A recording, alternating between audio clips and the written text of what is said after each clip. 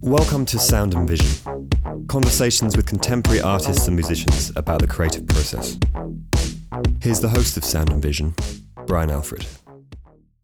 Sound and Vision is sponsored by Golden Artist Colors. Manufactured in upstate New York, an employee-owned company, Golden makes the best acrylics, oil paints, and watercolors that you can buy. You can find them in your local art store, or you can find them online at goldenpaints.com. Sound and Vision is supported by the New York Studio School, where drawing, painting, and sculpture are studied in depth, debated energetically, and created with passion. The school's full-time programs, a 2-year MFA, and a 3-year certificate prioritize experimental learning and perception. Beginning in fall 2021, the Studio School welcomes artists from around the world to join its inaugural virtual certificate program. Combining the studio-centric emphasis of the school's teaching methods with an individual real-time approach to online learning, this full-time program is designed for serious artists and dedicated aspiring artists who seek to cultivate the studio skills and methods that will prepare them for a lifetime of art making. The priority application deadline is April 30th, 2021. Apply online today at nyss.org.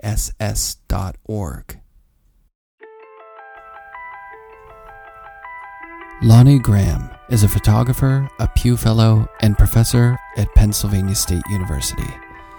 He's a former director of photography at the Manchester Craftsmen Guild in Pittsburgh, Pennsylvania, an urban arts organization dedicated to arts and the education for at-risk youth. There, Lonnie developed innovative pilot projects merging arts and academics, which were ultimately cited by then First Lady Hillary Clinton as a national model for arts education.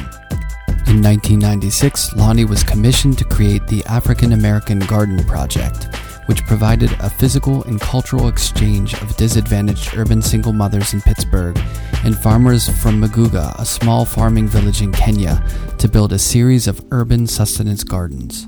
In 2005, Lonnie was cited as Artist of the Year in the Commonwealth of Pennsylvania and presented the Governor's Award by Governor Edward Rendell. He served as a panel member for the Pennsylvania Council on the Arts and the National Endowment for the Arts in Washington, D.C.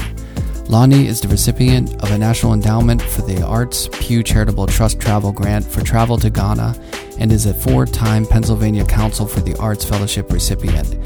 His book, A Conversation with the World, has been published by Datz Press in Seoul, Korea. That project seeks to reveal our common humanity through interviews conducted by Lonnie with individuals throughout the world. He recently delivered a TED Talk on economic disparities of artists in modern culture.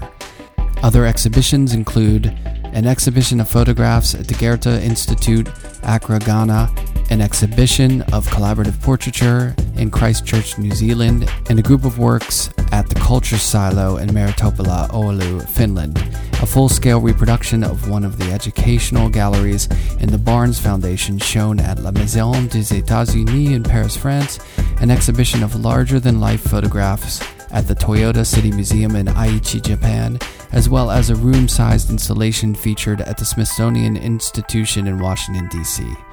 Lonnie's work can be found in the permanent collections of the Addison Gallery for American Art in Andover, Massachusetts, and the Philadelphia Museum of Art in Philadelphia, PA. I caught up with Lonnie for a talk about his history with photography, taking the bus to the city as a kid, San Francisco in the 70s and his community there, his many travels around the globe and his time shooting in Africa, drumming, and much more. Here's our conversation. Is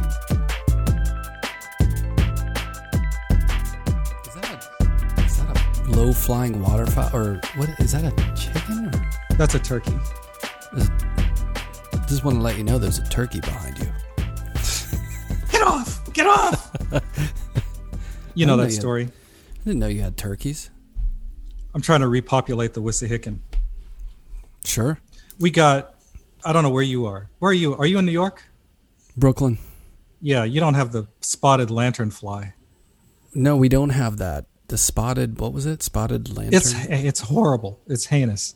It's this little, you're not old enough to remember the Japanese beetle. But they're almost like locusts, but they're like half the size of locusts, and it's like borderline pretty. It's like pretty the way that like honey is sweet. It's just like they're just too weirdly pretty. Okay. So, and then when there's 1,000 of them a day, they're just like insane. They wreak havoc. Oh yeah. Yeah. And then they secrete this sweet sticky stuff all over everything, and it kills everything. Trees. But anyway, that's another whole story. But the turkeys will eat the spotted lanternflies. Oh, there you go. So that's the whole deal. That's why you have turkeys? That, and to repopulate the Wissahickon. Sure. So where are you? I don't know where your place is. This is the historic Lafayette Hill on the outskirts of Philadelphia, just near Plymouth Meeting, where the home of, those famous abolitionists from the 1600s. And the Lafayette Hill, that's where the Marquis de Lafayette he came to molest the British as they were going out Germantown Avenue. And it was a foggy morning. They always attack in the fog, it seems. And they snuck up behind the British, and with the help of some native Americans here in the area. And the British surprised them. They surprised each other. Marquis de Lafayette turned around and ran and hid behind a church that's maybe about a quarter mile down the road. Maybe a half a mile. And, then scurried down Church Road to the Schuylkill and got in boats and swam or ran and rowed back up the river to Valley Forge. So, yeah. So you live near history. On top of it. Yeah. Yeah. It was. I can't hear Lafayette now and not think of Hamilton. That's how impactful that thing was. I didn't see it. It was amazing. I read the book. Yeah. My son was really into it, and my friend is in the cast, and we got tickets, and it was just like every bit as good as the hype. He was right before the COVID. He was supposed to do it in Puerto Rico, and I was bound to Puerto Rico, and because there was another friend of mine who's this Puerto Rican lady, and they both grew up in the same neighborhood. Mm-hmm. So it was going to be like this homecoming. And then the COVID came, and they canceled it. Yeah, canceled everything pretty much. Yeah. Didn't get to see. So the big question I have for you is that I know that of your time in Pittsburgh the Manchester Craftsmen Guild, or at least I believe that's true. Yes. But I don't know. So did you grew up in Pennsylvania? You seem to have bounced around the state. A Pennsylvanian through and through. I'm everywhere. In Pennsylvania or just everywhere? You have traveled a lot. And, in looking at your traveling, I thought, we might run out of tape for this podcast because you probably have some. Well, you're not going to talk about everything. You're only going to talk about like one or two things, I guess. Tape. You gotta. You're using tape. Yeah, I got a reel in the back. I mean, great. I love it. I wish I had a tape machine. Traditional technology. Yeah. So, where did you grow up? I was born in Cleveland, Ohio, and there was tension. And I mean, in those days, if you saw somebody with a pocket knife and cleats on their shoes, then that was enough to cause and arouse a great deal of suspicion. So we lived in kind of a dicey neighborhood, and it was decided that they'd get me out of there. So they moved me out to the countryside. Well, there was, they asked me where I wanted to go, and I wasn't quite sure. So we did this sort of tour of the relatives between Wilmington and Baltimore and Philadelphia. And we arrived in Philadelphia when I was, I think, 4. And they said, how do you like it? And I said, it's hot and it smells bad. So we went to Western Pennsylvania, and my opinion of Philadelphia hasn't changed very much since in the past 65 or so years. So I wound up living with my aunt and uncle in southwestern Pennsylvania. So yeah. And then from there, yeah, I recognized that the world was large. So after having worked in the mill for some time, I say, I got enough money to get the heck out. Yeah. May I offer that it sounds generous, that I'm assuming you were talking about your parents offering up, where would you like to go? That sounds like a generous, I don't imagine a lot of parents asking their kids or even wondering if they care where they end up. No. Of a specific generation, maybe these days, like where we tend to coddle kids to the ends, but, No, my folks were amazing. They were really amazing. They spoke to me like I was a person, and, they respected my opinions. Yeah. And, it's respected me like I was a small human being. A part of the family, maybe. Part of the family. With opinions and thoughts and will. It worked. What were they creative at all? Did they work in the creative field? No, we're talking about, and somebody mentioned earlier, because after the summer, I was using the Instagram for like my hobby, because I go out and like do these landscapes and stuff just sort of for fun. And then when the summer came, I thought I started thinking about my family and what's important. So I started putting pictures of my family, and it's, somebody brought up that it didn't occur to me, that because I started putting the dates on there, 1890, 1910, 1900, that's when my folks grew up. Yeah. So yeah, they were all 100. Daddy was 95 or something when he died. They were all very old. So yeah, I grew up with these very old people. You mean when they had you, it was later in there? Oh, yeah. Yeah. My father was very old, and my mother was very young. So she passed away around the same time that my father did, which was really sad for her. But yeah. That seems to, it sounds like they were close, right? No. Because that's something, you hear of couples whenever one passes, and if they're tight, no, my mother was sadly ill.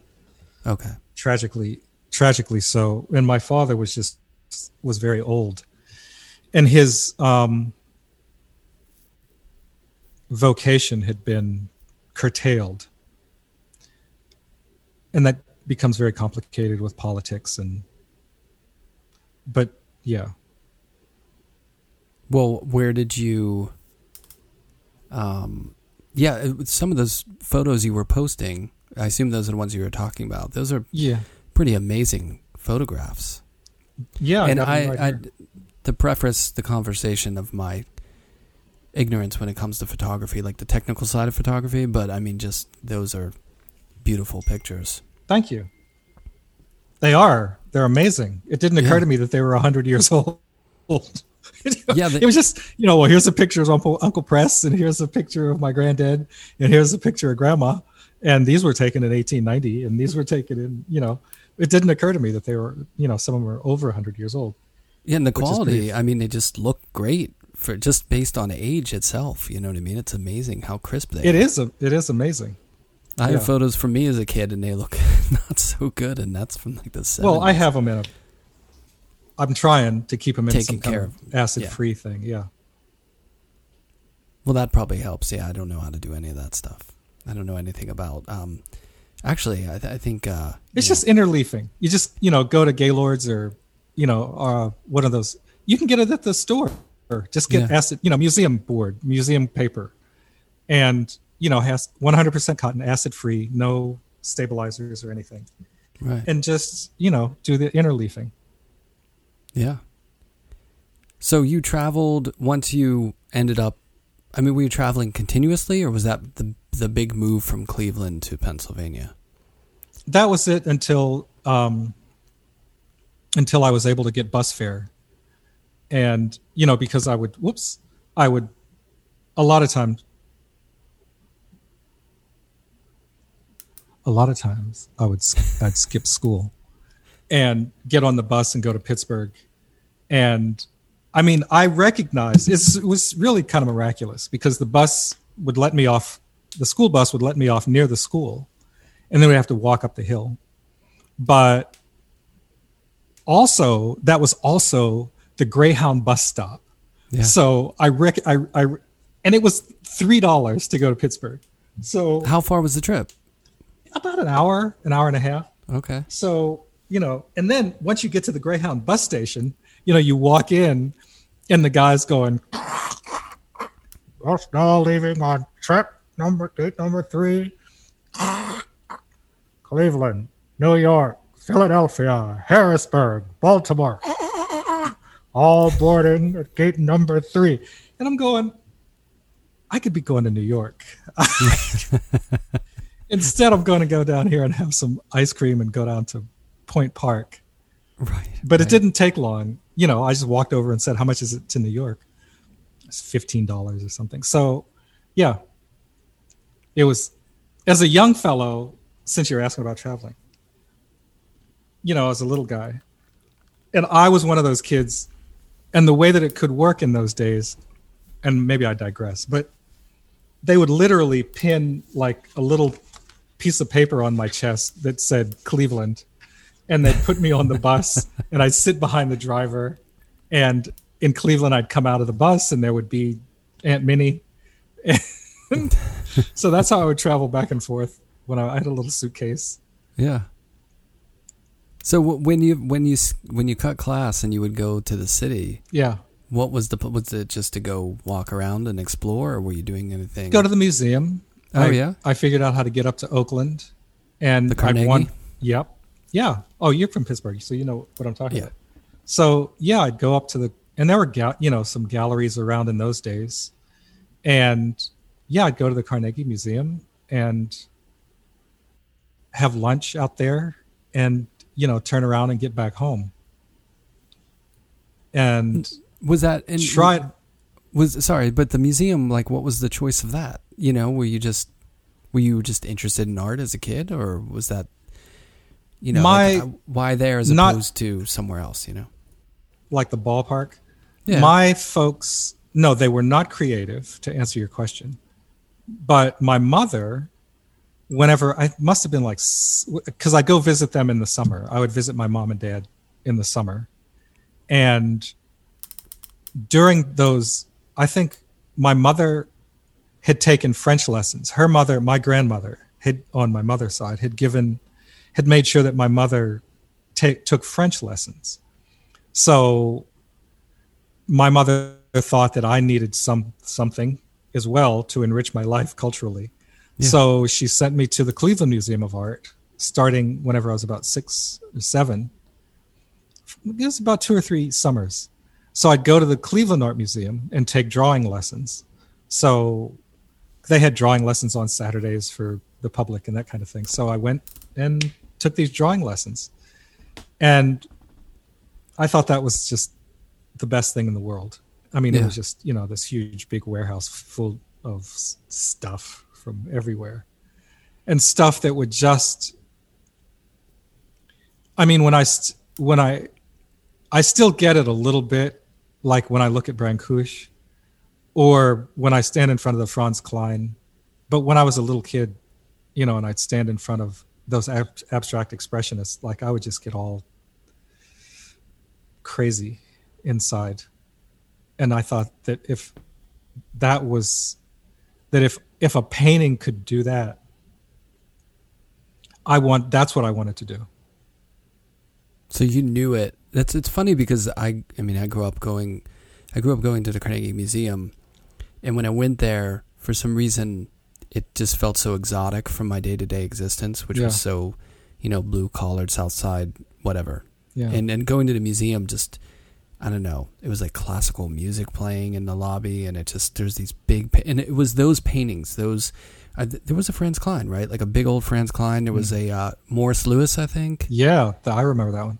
Yeah, and they had, a Pollock, if I'm not mistaken. So those blew my mind because I was just like, what is this, And the exotic kind of like, I didn't understand what I was looking at, but the idea that I didn't understand it was really intriguing to me.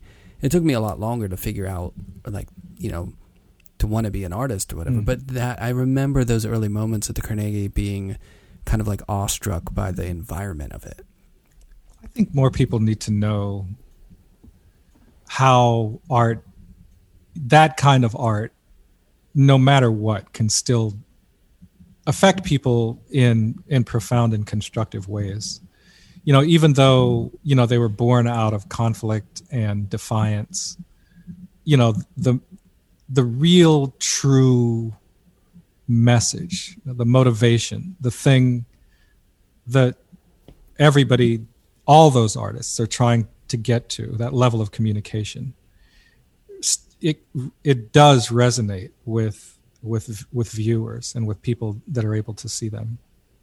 So much so that that here two young guys going to look at this stuff, we're affected. I made the declaration, I think, in the 50s. When I was like 4 or 5 years old. That I was, they said, "What are you going to do when you grow up?" And I said, "I'm going to be an artist."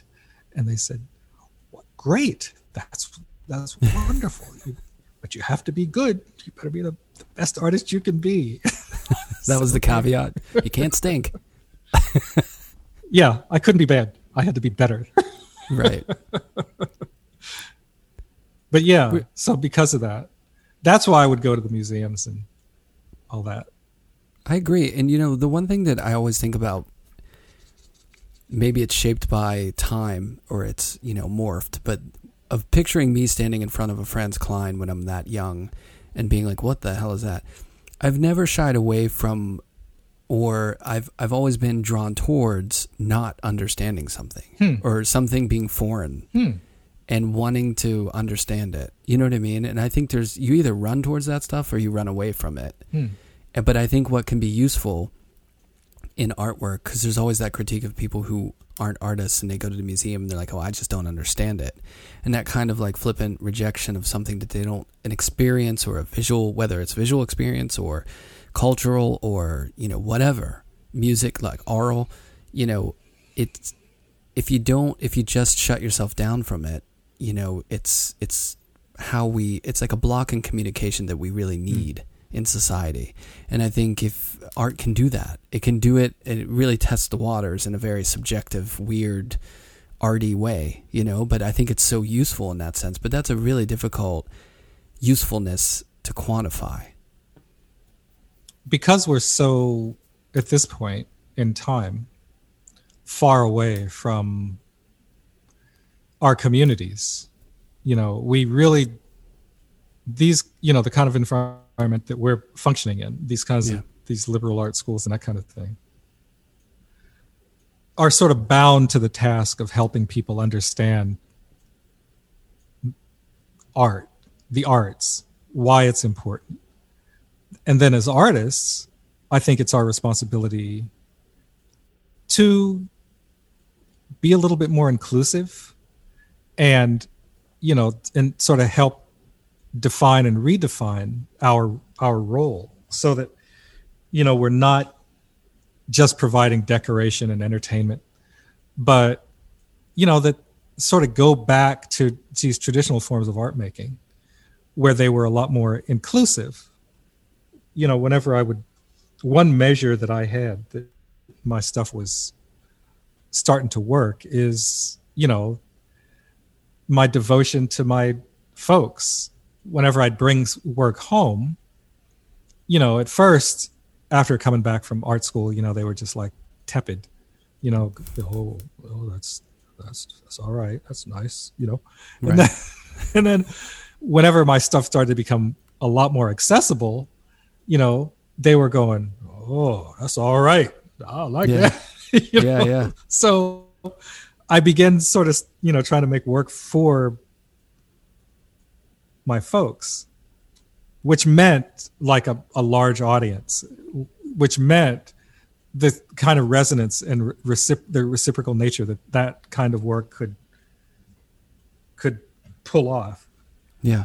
And then, you know, understanding that so much of that was not so far away from, you know, the traditional work that was being done outside of Western culture.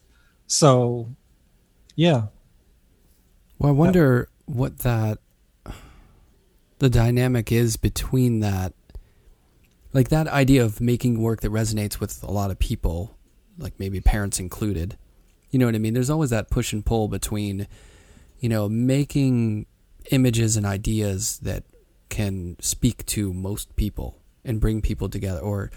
But then there's also the idea that a lot of work that just becomes sort of insular and it feeds on itself, and there's a true freedom of creativity between that. I mean, what do you think about the differences between those two constructs or phenomenon? I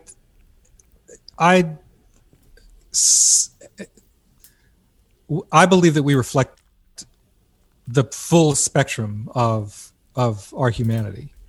I think, you know, that for every, you know, Thomas Kincaid, you know, commercial representationalist, you know, that there exists everybody in between, all the way over to the, you know, the Howard Fried conceptualists, or the, you know, the Tony Labatts, or, you know, all these, Mark Dion's, all these people are all in between. So we are not, and to continue to, you know, stratify ourselves is basically to perpetuate the stereotype that we are a kind of artist, right? Yes. What we are is we are representative of our society. I'm not just, you know, when I woke up, I didn't say, oh, you know, I'm a whatever kind of artist. Right. You know, I'm just who I am. I have these ideas about what I feel like I should be doing, and we do that. So, you know, I think it's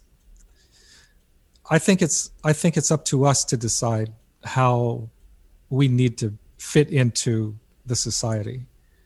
And I don't know if the critics or the historians, you know, want to have something to say about it. I guess they can. But I think what's more important is that we're able to figure out how to include people in the process. Definitely. Yeah. So, well, when you're, you know, making these trips to the museum and, you know, creativity's entering your life from the outside in that sense, or you're engaging with it outside of what you're doing yourself, was there a parallel of like music in your life, like in the home, or was it important to you growing up? So we were at that time. So now we're, you know, I'm all nostalgic. Yeah, of course, you know, so that would have been, you know, way back in the early 60s. So in those days, music, you know, news and information came over, you know, you had three. Yeah, because they hadn't really got UHF yet. So, you know, we had NBC, ABC, and CBS. We had, you know, Walter Cronkite. So music, you know, sort of came over. It came through, you know, Ed Sullivan, or that's the new stuff. You know, the other music came across on WAMO on the radio, and, you know, KDKA radio. And so WTAE. So we would get, you know, these whoever was making up those playlists as in terms of popular music. So we got that, and for some reason we listened to Polish music. I don't know why, but there was like a Polish radio station, and we'd listen to that on Sundays, and that was interesting. But of course, you were adjacent to Pittsburgh, so there was a lot of Polish pierogi eating, and I grew up around a lot of Polish people. So did I, but why we listened to it was like, like you said, limited options, maybe. Maybe it was the best of the three choices you had at that. Well, yeah, I mean, it was a little bit more on the radio, but still, we'd get the church music because my folks were very devout. Mm-hmm. Dora. So yeah, there was church music, and then there was popular music, and we did the requisite, little black kids singing in the street a cappella kind of thing. And so yeah, music was performative. I did percussion for quite some time. And then there was later on, with that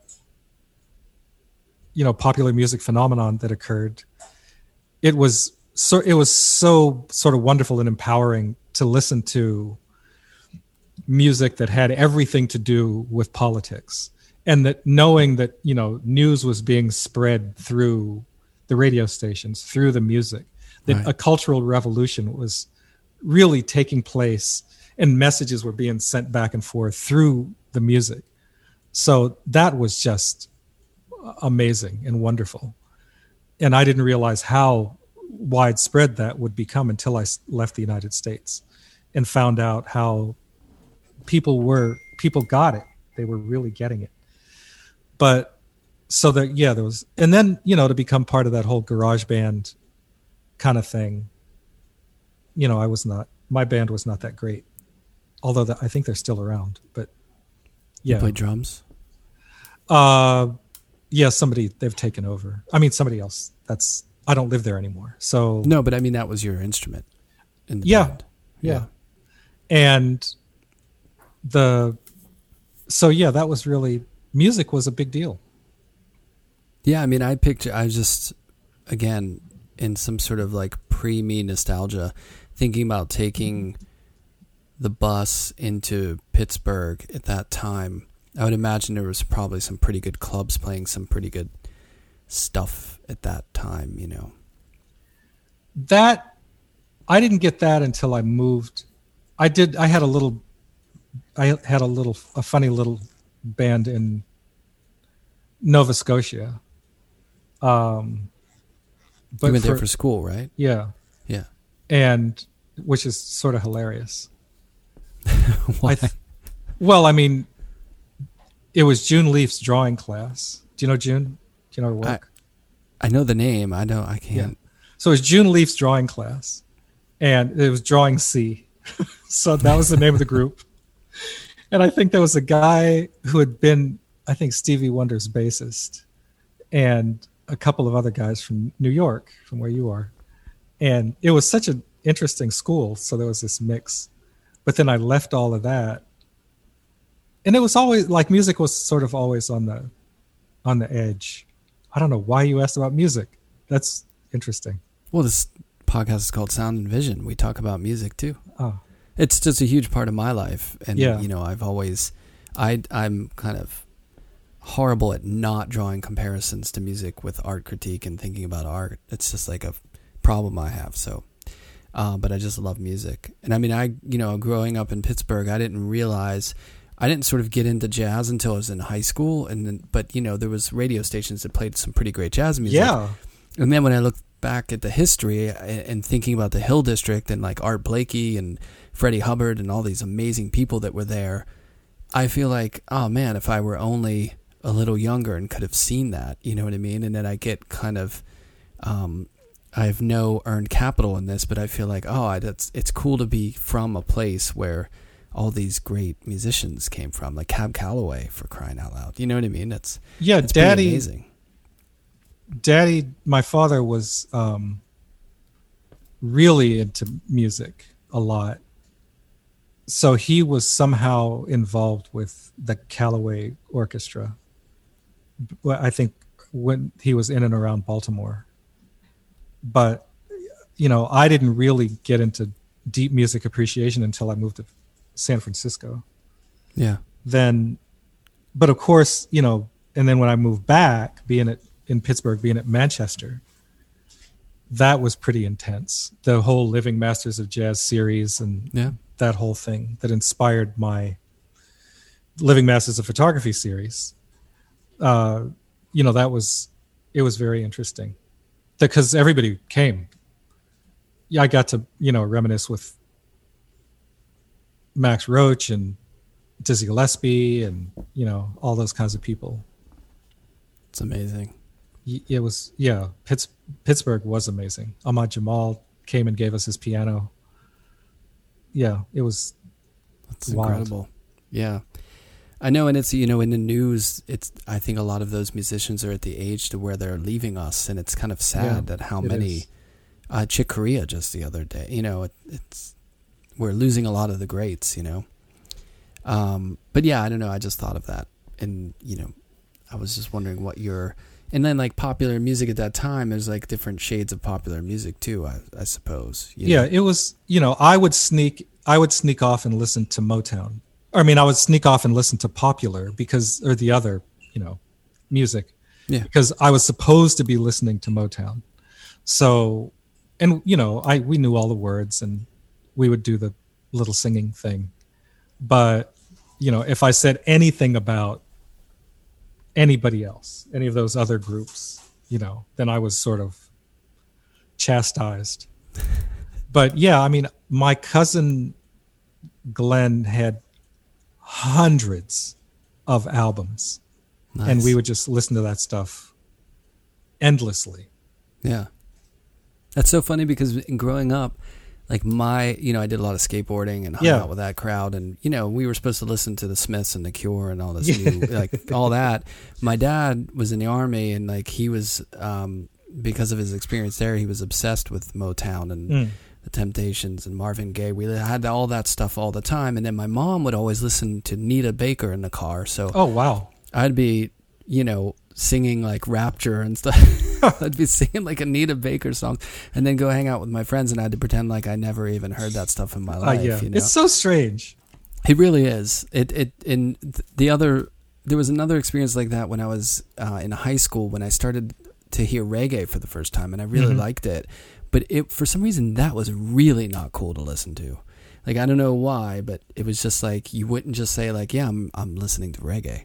You know what I mean? Wow. And then like when you get into college and you start hanging out with people who actually like music for what the music is, not just it's, like this is the cool music to listen to, then, it was a deep dive. But yeah, it's funny how that stuff aligns. But what about, so when did you first pick up a camera? Like when did that enter your life? Same thing. Like the late 50s. Yeah. Dr. Land came up with this, he sort of cooked up this cookie process. Do you know that story about the Polaroid land camera? I don't. I'd like to hear it though. One of my favorite things in the world. It was one of those kinds of things, right? Where they're on vacation. Him and his daughter, I think her name was Patty, would go out to the Southwest every summer. And of course, what do you do upon arriving at your summer cottage in the Southwest? But, you alight upon the walkway and you're standing in front of the cottage, and then you go and you get the Kodak brownie and you line up everybody and you say, okay, I'll take a picture. So he takes the picture, and his precocious young daughter says, where's the picture? And the father said, well, we have to, go get it developed at the drugstore. And she looks at him and says, why? And he says, So he rents it, and it's the whole back of the envelope kind of thing. He, writes it down on, scratches it down on a piece of paper, and goes and meets his partner later that evening over a steak dinner, and shows him the formula. And his partner says, I don't see any reason why this wouldn't work. So once they get back to Boston, they started to invent the Polaroid process. And it came out. There's this beautiful photograph of Edwin Land whenever he, has a little press conference. And he's just sort of there, with an 8x10 Polaroid of himself that he just took, sort of peeling it back and showing his picture of himself to the press after he processed it for 60 seconds. And it was, the rest was history. And it's so funny how that's like kind of full circle that if you tell a young kid today or show them the process of like developing film, they would say the same thing. Like, why? It's just here on my phone. I know. I don't need to do all that stuff. But actually the weirdness is that young people nowadays are they're finding the seduction. Oh yeah. Which is what we all used to, that's how we all were like sucked into the darkroom by that weird magic, that this picture emerging from this pool of water in the dark, Right. So, well, same with vinyl too. Now you have like artists who would put out limited edition vinyl because you can swirl them, and they're going to town. They're making like red with like blue swirls and like like we're doing 100 of these. But it's that the nostalgia of something that even might have been before your time. But there's a physicality to it, I think, too, that people navigate or sort of migrate towards in a time when maybe that physicality is a little removed. So especially my Uncle Floyd brought home a Polaroid camera in the late 50s, and I thought it was just perfect magic. So, and there are a couple of them on the Instagram, but I started using that and collecting pop bottles and turning them in and delivering newspapers to buy it was expensive. It was like $3. Yeah. And so it was. That was the beginning. Yeah. So I started using, so for, I don't know, how many years is that? 60, 70, 80, 90, 2000, 2010, 20. 60 years. 60 years. Of using Polaroid material. And I've still got some boxes in the refrigerator that I intended to use up last summer, but hopefully they still work. And I'll use them up this year. What's the largest you can go in that format? With Polaroid? 20 by 24. They made a 20 by 24 inch Polaroid that was available in a kind of a residency in Cambridge, in Boston. And you could go to I don't know if you can still do that or not. But the deal is the camera was so big that you had to do all your work on site. Right. So they would invite artists to come and do that. And I didn't think I had anything to contribute, so I didn't go. I had a Polaroid and I loved that thing. Yeah. It was great. I never had enough film, I had to like really, edit out what I was going to, if I was going to take a picture, it had to be something awesome. Yeah. Because I was worried about losing that film. But yeah, back then it was expensive, I don't know what it's like now, but I remember being young and we didn't have money. So it was few and far between when we would get like film for a Polaroid, but it remained expensive. Yeah.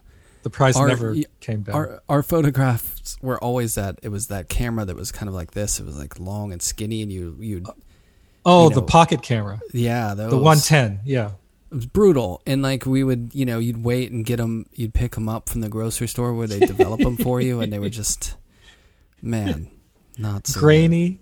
Good. Yeah, just brutal. It was always the wrong angle.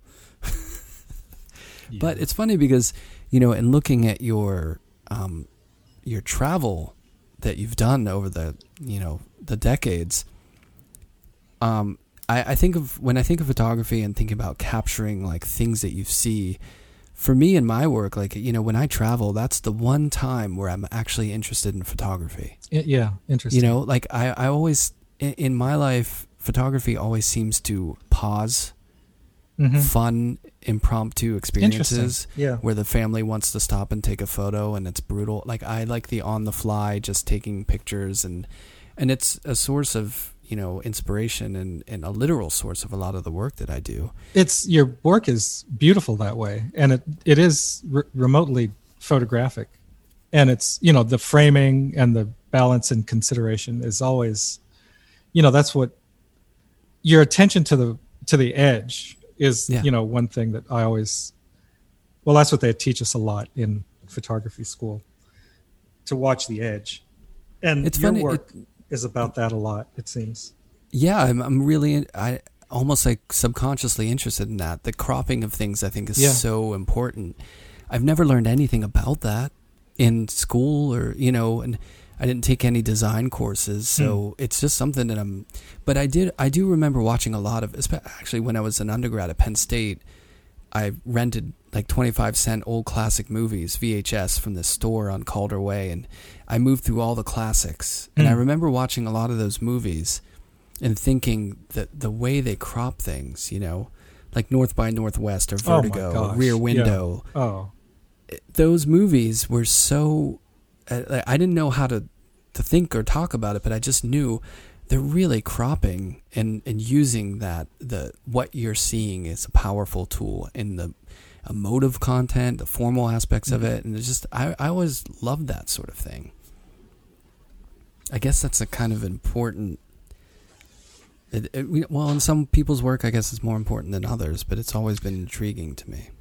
Well, it's the, you're a painter, so, it's all about, it's nothing but composition. So, that's, we're selecting a single part of, everything that exists around us, so we're just like taking that one little bit.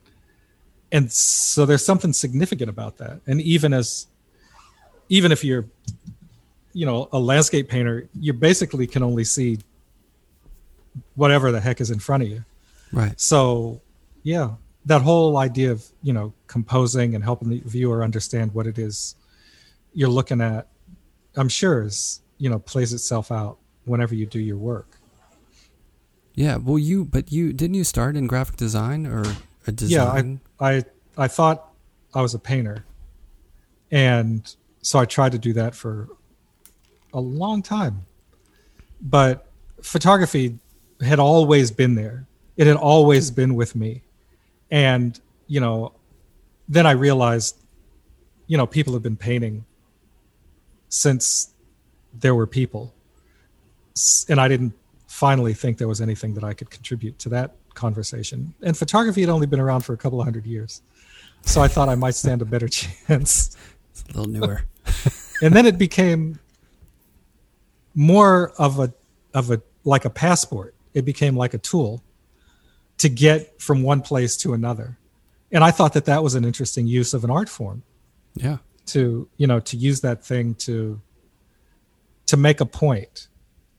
Less about, me trying to make the perfect photograph, because that, people have done that already too. So I thought that maybe I could contribute in another way. And it was for you, the photography was like married to kind of existence in a way that, it was less about necessarily like I'm making this image or like the image, but the experience is tied into that pretty heavily, correct? Yeah, it was the photograph and wedded with the idea. Yeah. Rather than this, trying to make an iconic image. I mean, it'd be nice, but, I'm not that deluded. But being able to use the photograph to affect change or to, gain admission into a community or, develop a dialogue or advance somebody else's ideas. That is how photography became important to me. Yeah, and you studied under Larry Sultan, right? Mm-hmm. And was that, I would imagine that was made an impressionable impact on your eye. It was Cleveland. It was, as far as like, people that sort of had an impression on me.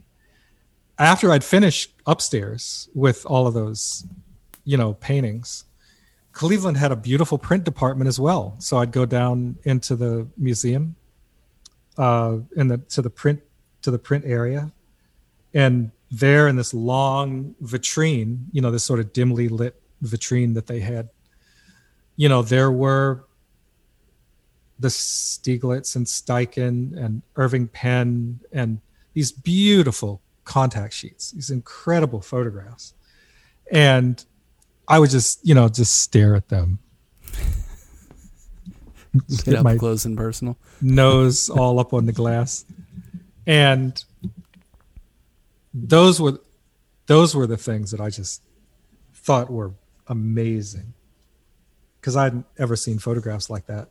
Not in our family album. Yeah. So those were the things that made all the difference. So that even my photographs were always very small and, exquisitely done in those days. And even though I didn't, I only had a 2.25 square, but I tried to get the absolute best quality I could. I used fancy developer and film developer, and I mixed up my own junk. So that was that. So by the time I got to the Art Institute, I should have paid more attention to. So June in Nova Scotia was married to Robert Frank, who was another photographer. Right. And, we were friendly, and I was supposed to do house sitting, and I didn't because it was too cold. It was just brutal. I didn't like cold weather. So I moved to the West, and I think first encountered, there were, in those days, back in the 70s, there were popular photographers. There was Judy Dater and Jack Wellpott. And, I recall being at, Jack, going back in where they were playing music. Yeah. And Jack Wellpott was on drums. And, so we started like messing around and singing and that kind of thing. So that was that. And then there was other photographers at the time. Hank Wessel would have parties at his house. And yeah, I was Larry's TA. I was his assistant. And so we stayed friends for quite some time. And then there were, of course, a number of other photographers who were very kind and generous. Linda Connor and Jack Fulton. Reagan Louis was also at the Art Institute. And that was during a time where, Marjorie Mann was there. There was another art historian that was in San Francisco. Angela Davis was my social studies teacher. So it was pretty amazing. Yeah. But, back to music, there was something there. I think it was along Green Street, right across the street from the police station, that was a lot in the alley. It was called the Keystone Corner. And that's where the jazz was. Oh, yeah. So after class, we'd kind of go down there and get up in the alley, and these cats just wailing. Yeah. So it was, and the thing about the Keystone Corner was there was no backstage. The door opened onto the alley, so the musicians would simply go out, like pick up their stuff and go out the back door and load up, their cars or trucks. Right. So you could look in the back door and see these guys playing, which is what I did. So, these big, you couldn't stand to go inside. It was so filled with smoke, and it was amazing. Now, is this like mid 70s or late? Yeah. San Francisco at that time, must have been something. It had just come off of that whole business in the 60s. The Haight-Ashbury craziness, right? That was really kind of intense. So that by 1969, 1970, it was kind of a different world. So that by 1975, the social and cultural backlash was happening. there were, because of the new wave, because of, punks. And I think that's, people were running around with safety pins in their ears and noses and tongues. And, right. It was really, very, really intense. So that I was bourgeois, I was really sort of reviled because I represented a traditionalist, having come from, loving all those traditional forms of art making. Right. These guys were all about, tearing that junk up and really shitting on it, literally. Right. Yeah. So, yeah, it was a really interesting time. Marcus, yeah, there were a lot of people that were at the Art Institute. Karen Finley, do you remember? Of hearing her name? course. Yeah. She was my student. Really? That was yeah, she never came to class. So the first thing she said when I bumped into her years ago was like, I know you failed me. And I said, yeah, you never came to class. Yeah. So yeah, she was my student at the Art Institute. And she went on to do, that's the kind of work people were doing, smearing junk all over themselves and sticking other things up their other orifices. And so, getting shot in the arm and that was Chris Burton. Putting himself on the car and, all that stuff. Yeah. I can't imagine how punk that must have. That's what people were doing. Yeah. It was in the air, I'm sure. Yep. Everybody was doing really compelling work. Yeah, and plus it seems like, I don't know, maybe it's forest from the trees, but it felt like there were just these moments that were so saturated. Like, if you think about the idea of Haight-Ashbury in 1967, I mean, that is thick. Like, it's not kind of a vibe. It's like, you just imagine it being, immersive. And then you would have these times afterwards where it's just an extreme 180 or a pushback, because like punk just came out of, pushing back from, all that. Yeah, it just seems like it was so severe. Whereas now there's just so much happening at once that like it feels like all the waters kind of like mixed together and, it's interesting, that difference. It really is. So I don't know, like nowadays, I don't know what people are listening to. I don't know. I quit. I was traumatized. I had been traveling through Kenya. It was one of the first times I consented to travel with somebody, because up until like 1980, almost 1990, I never traveled with anybody. I'd always travel alone.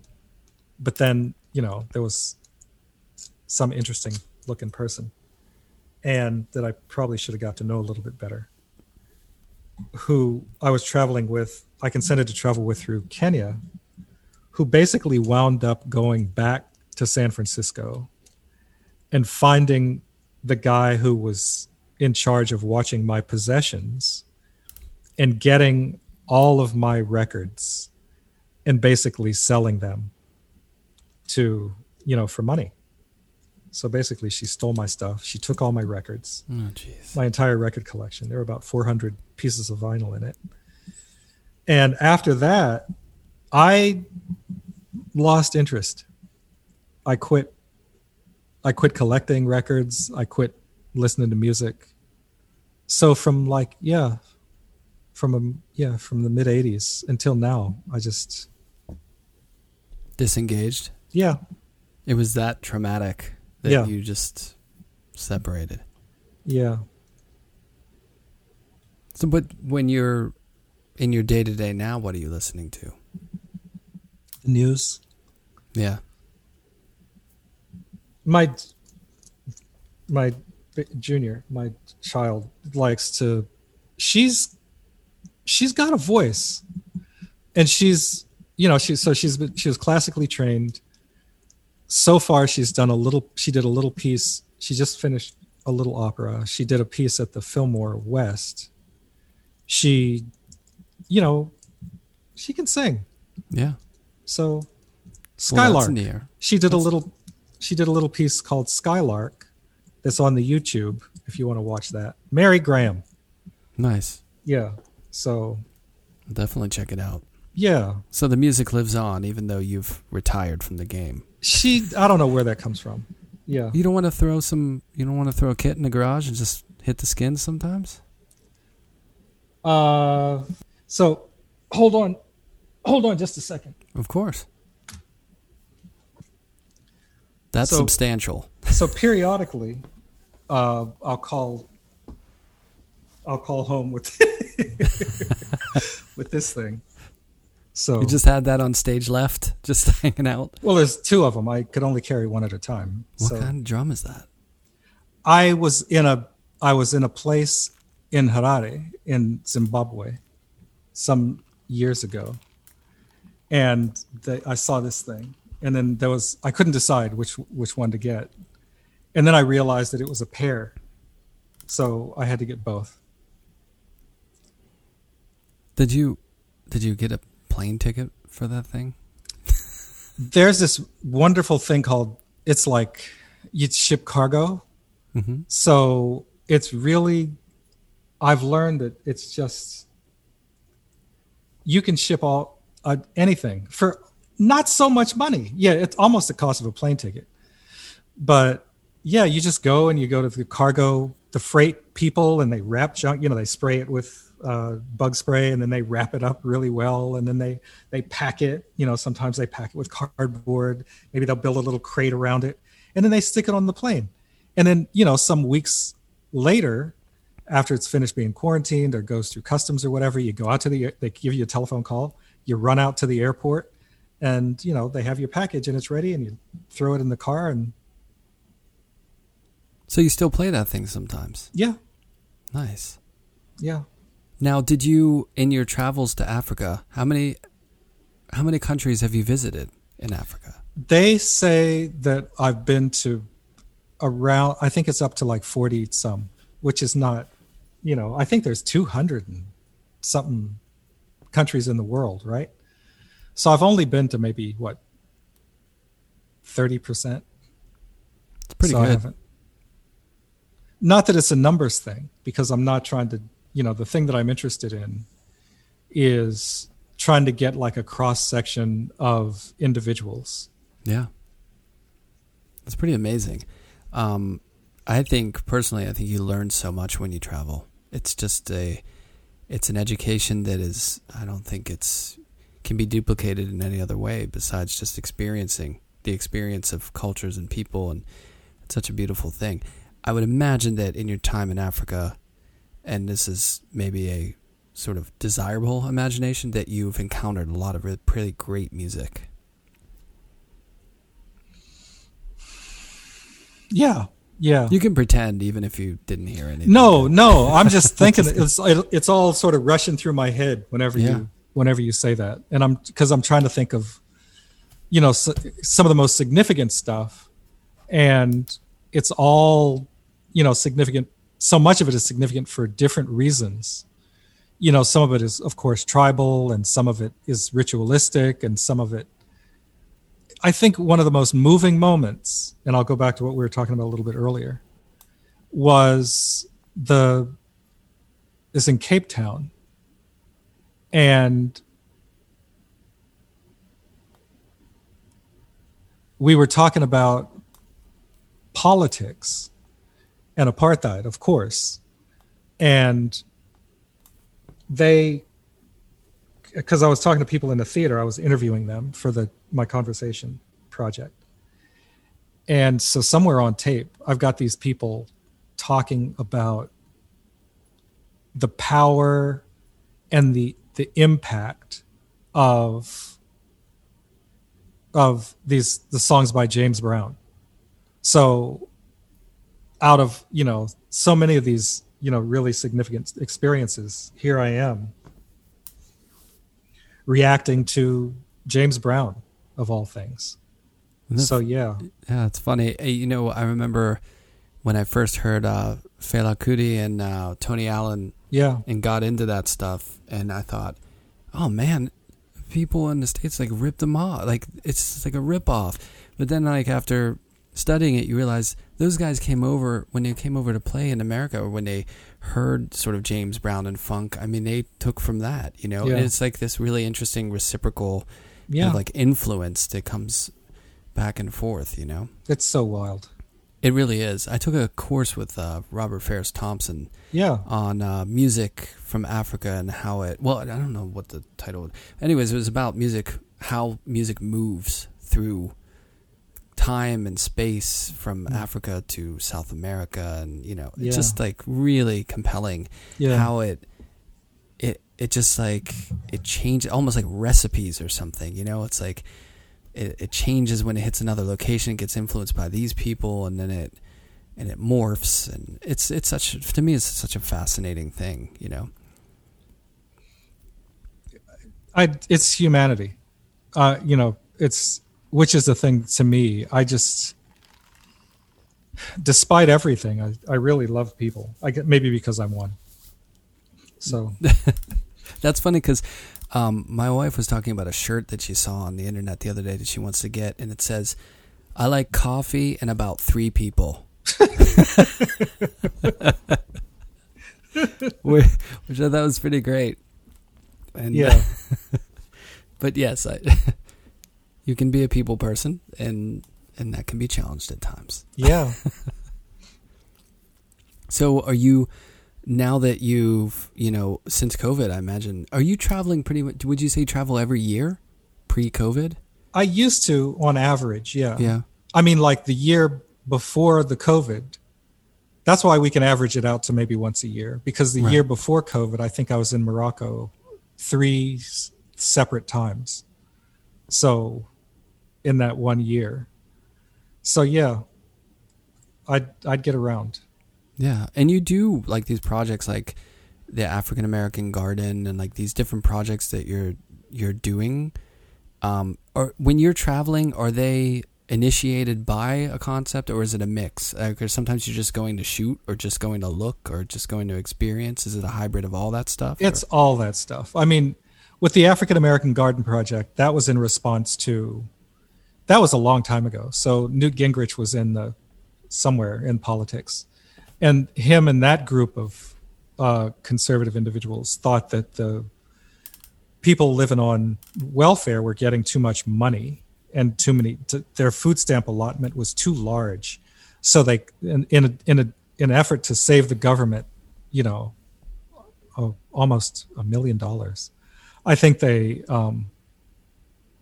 cut the food stamp allocation, and so it left these women pretty much starving. It left families out in the street.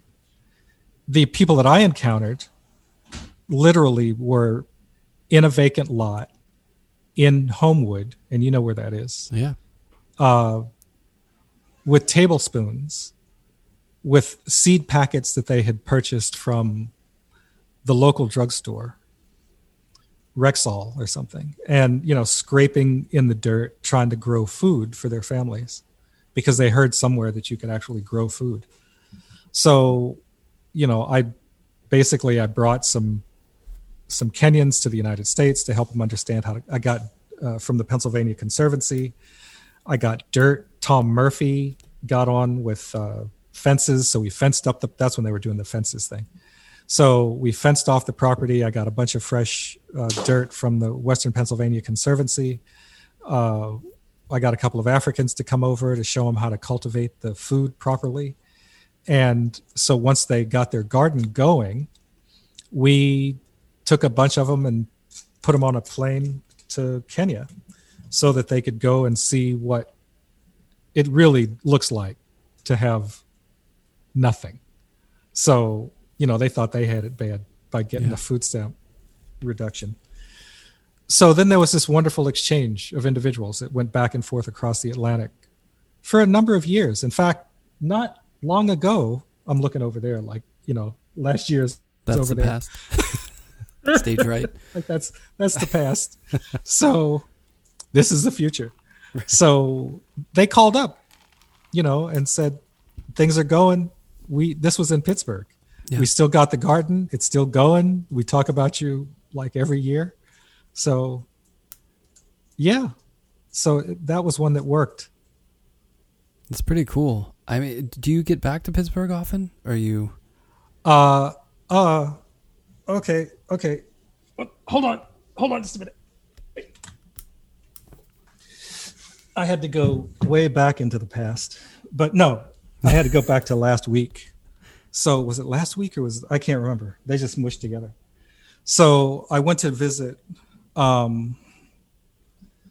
I needed to talk to my friend Tadao, who's across the street from the Manchester Craftsmen's Guild in the building in the Casey Industrial Park along the Ohio River. And because I was talking about portfolios and portfolio cases and wood carving and that kind of thing. So I went downstairs to say hello to my friend Thad Mosley. Oh man. And he's amazing. He said, because I needed a piece for an auction. And he said, "Oh, you need a piece for an auction? Here, take this." Oh my gosh. He gave me this. It's amazing. He gave me this sculpture. It's got this beautiful little butterfly thing in it. Oh yeah, that looks so cool. He gave me this stool. So yeah, that was about a week or so ago. And hang on.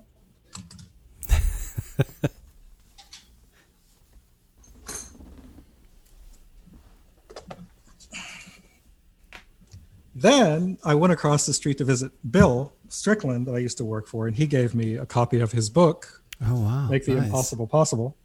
So yeah, I get back to Pittsburgh. You do get back to Pittsburgh. A lot. That's amazing. So, I've been wanting to talk to that guy, Thaddeus Mosley, for a while. You better hurry up. I know, and I've been reaching out. I'd really love to talk to him. He's such an amazing. The guy's like 90 something years old. Yeah. So, and he just finished this huge piece. He's got an exclusive with some gallery in New York. So you can't buy a piece from him anymore. Right. So I was lucky to get that because he didn't sell it to me. He donated it to the auction. Right. So he can do that. But if you want to talk to Thad, he's usually in his place like every day. Yeah, my brother sent me that book, the new book that he did with Karma, the gallery. Yeah, that's the gallery. And it's a beautiful book. Yeah. And it was, and I'd be nervous because the jazz talk could go for a long time. He would sit there and talk with you all day. He's a jazz head. Yeah. Yes, he is. He's into it. I love it. Go take a little phone or something and set it up so you can film him. Yeah. Film, video, whatever, and digitize him. And just get him going about jazz, and he'll tell you everything there is to know about, because his collection is incredible. If you wanted to try to catch him at home, you might have to set that up. Right. But he's usually in the studio just about every day. Yeah. Amazing, isn't it? It's incredible. The guy's an inspiration. And the work is beautiful. He's really amazing. I mean, this is like, I think I'm going to have to bid on it myself. For sure. It's so hard to have it there, and then all of a sudden it's not going to be there anymore. I'm trying not to get attached. That's why it's way back over there. Right, behind the drum. It is. It was. I don't want to get attached to it. Right. So what are you working on now? What's other than you are a influential and cherished professor at Penn State? I'm not. I wish I was. Thank you. That's really nice of you to say, but hey, they're lucky to have you. But what are you working on? Because I'm guessing you're not traveling quite as much with current situation. That's where we were. I was. Oh dear. So it's the eulogy. It's the evolution of obscurity. These people in the Alimi Triangle, which is sort of like Sudan. Ethiopia is kind of over here, and Sudan is over here, and then Kenya is kind of over there. That's more like Ethiopia, but that's Kenya, kind of, and then Sudan is like that. So, but the Alimi Triangle is that funny little place that exists between. It's like no man's land, South Sudan and Ethiopia and Kenya, and of course, this is an area where nobody's claimed the territory, or it's hard to draw a border. And the Turkana migrate back and forth with their cattle. And because of, all these political influences, the Chinese and the Italians putting influence on the Ethiopians to build a river or to dam up the river and build all these, big hydroelectric projects. The place is being starved for water, which is causing famine. So the Turkana that have existed, for a very long time, this is where we came from. Lucy was discovered, the 3 million year old humanoid fossil was found in Ethiopia, and then 200 miles south, which is where I go, Turkana boy, who's the 2 million year old humanoid, he was discovered there. And so these people have been there for a long time. Yeah. Even if they migrated north from Lake Victoria to the source of the Nile in Ethiopia, they've still been, that's 1 million years old. Those fossils of humans that Louis Leakey found were discovered, and they're proven to be 1 million years old. So, and now they're being technologied out of existence. Yeah. And, there's nothing to do to stop it. So I figured I'd go and listen to them and, make some photographs and document the fact that they were here and that they lasted this long before we killed something else. Before they put a Starbucks in the... Yeah. Yeah. That's pretty amazing. I mean, I can't... It's very impressive, like, just the sheer amount of what you've seen. You know what I mean? That's a lot. Thanks. It's pretty cool. And I still don't think it's enough.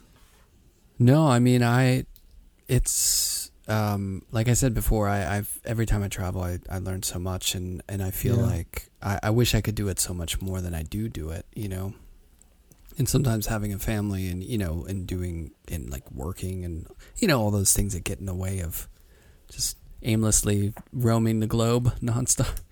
And plus, it's funny too, the beauty, I think, of photography is that kind of mobility, whereas like, if you're a dyed-in-the-wool painter, you've kind of, well, you don't have to, but you're probably going to be in a studio. Like Thad is probably in that studio a lot, and it's not so mobile. Yeah. So that's kind of a beauty of working with photography, I imagine. It, some people just photograph only in their backyards or, around, their neighborhood. But it goes right back to what we started talking about in the beginning, that, the artistic community is represented by by a population of individuals. And we just, we look like who we are. So I have always been interested in, Uncle Floyd bought me the encyclopedia, World Book Encyclopedia. And I read it, and I needed to be there. Whenever I would see pictures from all these countries, I wanted to be there. So yeah, and the fact that I understood how easy it was to go there. So yeah, travel became very important, but having a studio practice would also be very nice, I think. Yeah. Balance, right? It's all balance in life. I wish I could paint more. Yeah. I wish I was better at it. Me too. That makes two of us. You're really very good at it. Yeah, right. Yeah, it's a work in progress, right? We're all a work in progress. And we should collaborate. Take any one of those images you want to and make it. Yeah, we got to do that. We've talked about that, and we have to go right ahead. We have to. Yeah, that's going to be good. Well, where can people check out? I mean, I know people can see you speak. I mean, that TED Talk is online, and they can get a glimpse into your speaking and your work through that. But as far as like seeing your images, what's the best place for people to see that? Because you use the gram as kind of a special avenue of certain images, right?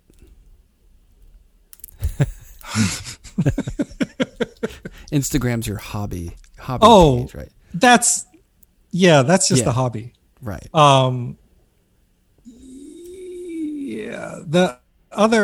My other work is almost, I'll just say it. I'm just going to say it. It's almost finished. The website is almost finished. Not quite, but it's right there on the cusp. I could just make it go live and then wait until we get more content, so I may have to do that. Well, for some of the listeners who may not be familiar with your imagery, I mean, if you look up Lonnie Graham, I think that, they'll find some pictures. Google it. They're just portraits. It's the same picture. I describe my paintings to a lot of my family. Yeah, it's just pictures of buildings in the sun and trees and whatnot. And that. Keep it simple and that. Yeah. Yin's guys have seen it before. Don't worry about it. Oh boy.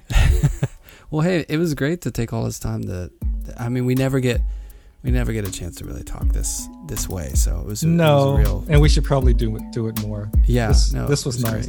Great. I appreciate the visit. Yeah, thanks so much. Thank you for inviting me. You bet. Thanks for doing it. Yeah.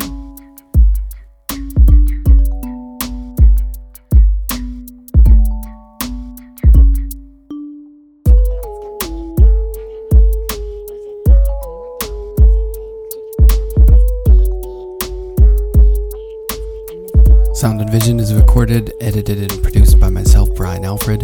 You can find out more about the podcast at soundofvisionpodcast.com, and you can follow the podcast on Instagram at Sound of Vision Podcast for images.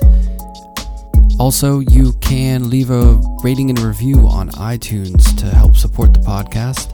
And many thanks to Lullatone for the intro-outro music, Michael Lovett for the introduction, Golden Artist Colors for their long-withstanding sponsorship, and also the New York Studio School. Make sure you check out their new program that I mentioned at the beginning of the podcast. You can find out more about it at nyss.org. Check them out. And many thanks to all you for listening.